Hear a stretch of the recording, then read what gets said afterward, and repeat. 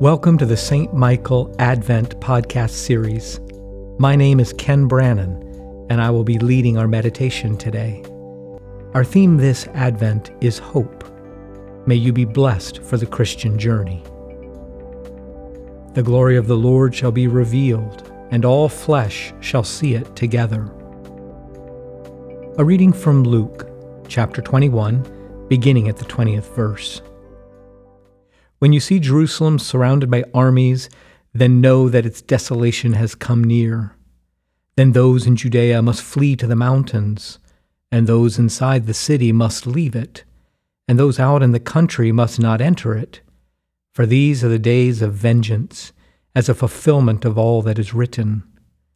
Woe to those who are pregnant, and to those who are nursing infants in those days. For there will be great distress on the earth, and wrath against this people. They will fall by the edge of the sword and be taken away as captives among all nations. And Jerusalem will be trampled on by the Gentiles until the times of the Gentiles are fulfilled.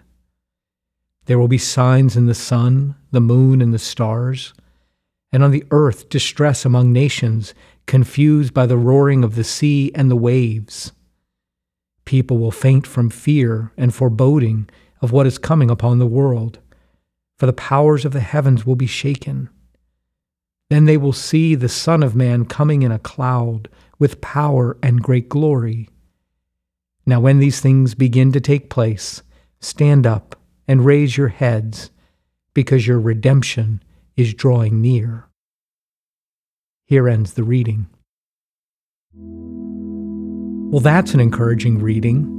Our theme this Advent is hope, but in today's passage, we hear words like desolation, vengeance, distress, wrath, fear, and foreboding. I wonder how many people have already turned off this podcast, certain that they don't need any more anxiety than they already have.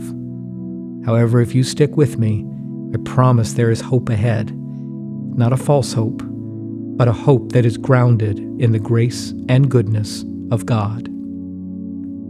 In today's mini-apocalypse from Luke, Jesus makes it clear that it won't be easy sailing for his disciples. Marauding armies will trample Jerusalem, and there will be unspeakable grief and horror. Jesus isn't just predicting the future. He's looking back at his people's exile under Babylon and Persia, and anticipating the application of raw power by the Roman Empire.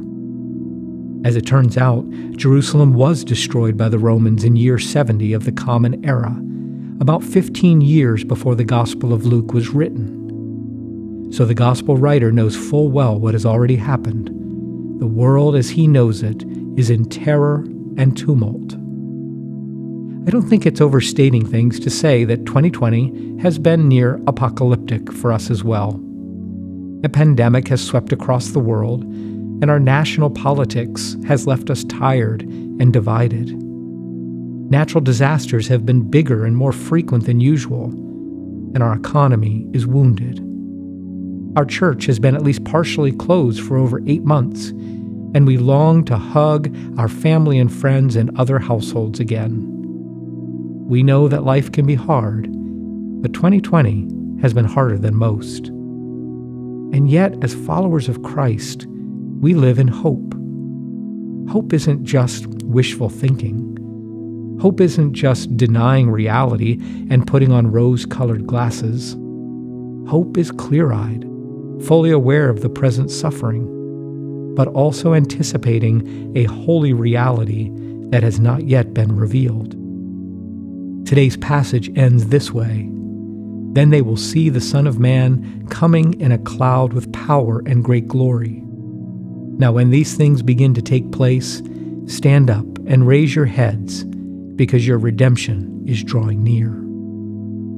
Jesus seems to suggest that when things are the hardest, when we're not sure how we'll take another step, that is when Christ comes to us with healing in his hands. Jesus' very name means God saves.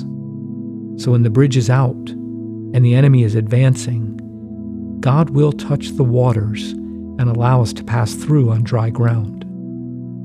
God's salvation is not limited to individuals. It is meant for entire peoples and nations. In fact, we can't know the fullness of God's wholeness until everyone knows wholeness. In God's economy, no one gets left behind. And when that day comes, we will rejoice. Just like Miriam sang a song of praise when the Israelites crossed the Red Sea on dry ground, so we will sing a song of praise when we make it through to the other side of this present reality. God envisions a future for God's people that is just, merciful, and reflective of God's goodness. So watch for hope this Advent.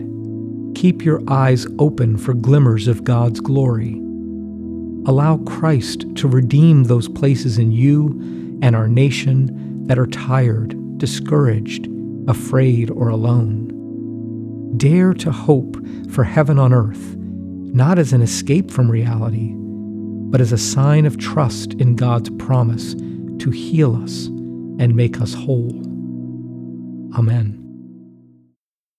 Please join me as we continue with the Lord's Prayer. Our Father, who art in heaven, hallowed be thy name. Thy kingdom come, thy will be done, on earth as it is in heaven. Give us this day our daily bread, and forgive us our trespasses, as we forgive those who trespass against us. And lead us not into temptation, but deliver us from evil. For thine is the kingdom, and the power, and the glory, forever and ever. Amen. Eternal God, in whose perfect kingdom no sword is drawn but the sword of righteousness, no strength known but the strength of love, so mightily spread abroad your Spirit, that all peoples may be gathered under the banner of the Prince of Peace, as children of one Father, to whom be dominion and glory, now and forever. Amen.